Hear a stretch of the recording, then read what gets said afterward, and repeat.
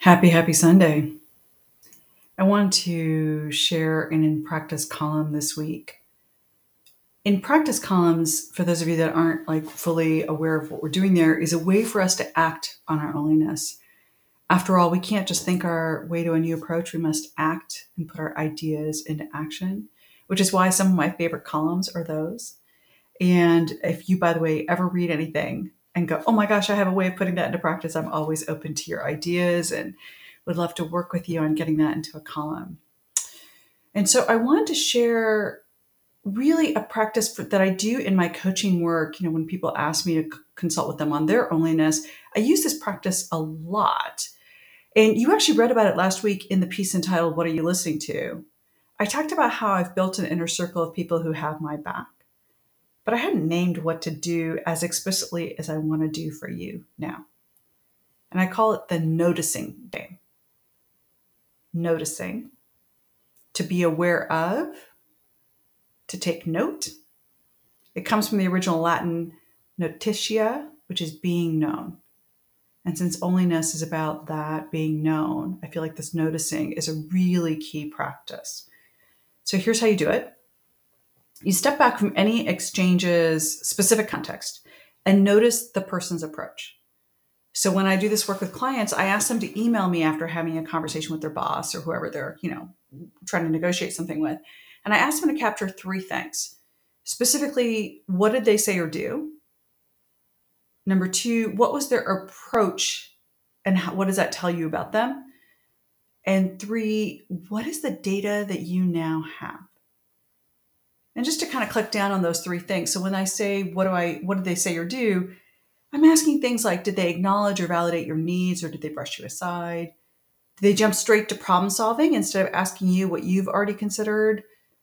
Do they talk in generalities or address your specific questions? So those are ways that you might be able to go, okay, what are they really saying? What are they really doing in this moment?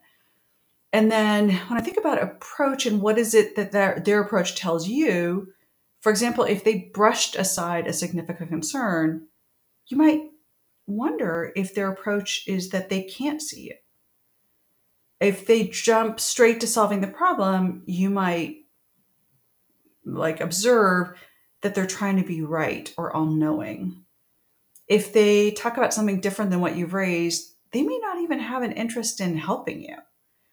And so any specific what they did is then an opportunity to click down on their approach. And then the data is just really simple. Like, what do you want to learn from this exchange? What do you want to notice next time? Like, is it a pattern or is it, a one-time thing? And then what does it tell you about what you need for your own loneliness to shine? And I should share that most of my clients really struggle with this, even though it sounds super straightforward, the noticing game. For one thing, most people listen for the content of the conversation rather than the approach.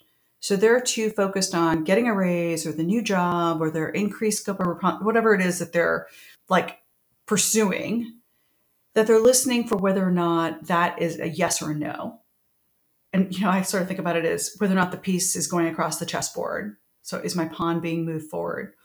And what I'm trying to teach them is, listen, this focus on content versus approach means that you're not noticing who's on your side of the board. So, in chess especially, there's no split in the board.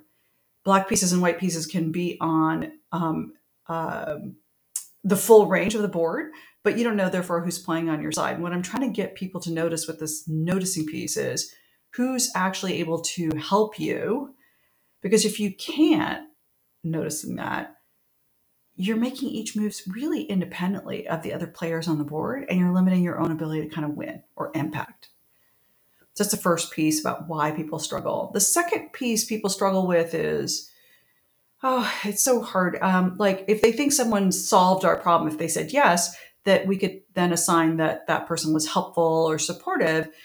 But I often ask people to reevaluate that. So if someone, for example, is interested in solving the problem for you, they could just as easily be saying to you that they don't believe in your ability to solve the problem, or that you're not as important to them as to whether or not, they may not heed your opinion as to how the opinion solved, how the thing solved. So they could go, hey, I'll take care of it for you. But that makes you the infant and then the parent. Or like I'm in a recent exchange with someone and they's like, well, let me just take care of it. And I'm like, well, does my opinion not even matter in this process? Do I not get to weigh in on the data as it goes along?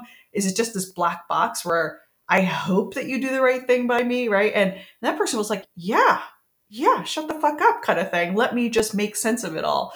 And what that means for me, at least in that situation, is I'm being negated. I'm being deemed less necessary than that person, which is the opposite of omeliness being celebrated. And then there's the implication of all the noticing, which is why some people don't want to notice. So if someone routinely does unacceptable shit and now you notice it, at some point it means you're going to need to do something about it. And sometimes we're just not ready to make that call. I see that from really deep personal experience lately. And we'd rather not notice that our supposed partners at work or in life are not standing by or with us. But if we can relax enough, right? Just relax and be like, I'm going to be okay regardless of anything here. I'm going to be able to take care of things, that relaxing part. We could see data for data's sake.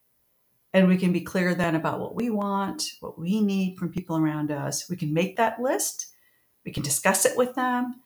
And in doing so, of course, we can also give people the opportunity to step up. But we can't get to that stage if we're unwilling to look at the data. So that's the big sort of in practice and the reasons why we don't do it. And you've probably seen the meme around the internet that's very parallel to what it is I'm describing, but I'm just going to pull it out a little bit. It's a dad who gifts his daughter a car. I think it's like supposed to be like a college graduation present or something. And he asks her to take it to a dealership, a pawn shop, and a car club. And the meme's point is the dealership basically offers, like $1,000 and says it's old. The pawn shop basically offers like $100 because, it's not working. And then I think it's the car shop that I think that it goes 100, 1,000, no, 1,000, 100, and then 100,000 or something like that. And because of course it's an antique and it has a great deal of value to the right person, it's highly sought after.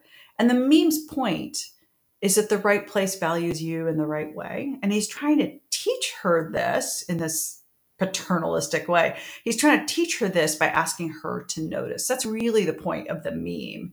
It's about the value, of course, but just like, do you even notice who you're talking to and then what they're saying back to you? And so I thought we might this week that follows this column, do this noticing work.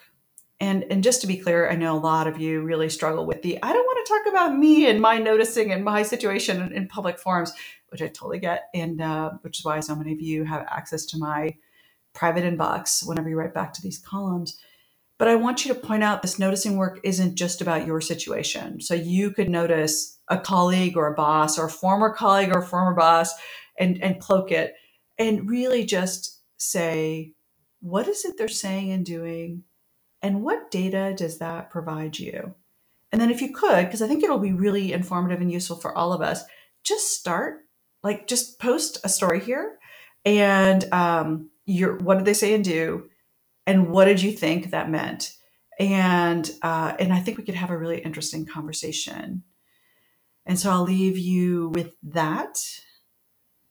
And I get to share one of my absolute favorite songs. If you ever see me running on a trail and like super happy, almost always this is a song that I'm singing. So I'm so excited that I get to use that song for this post. And it's Doctor Are My Eyes. It's by Jackson Browne, which is about this moment where someone kind of opens their eyes and stops looking at things with rose-colored glasses and really sees things. And it's asking someone else for help for seeing things, which I'm hoping is exactly what we do when we post not only what we see, but then helping each other to see things.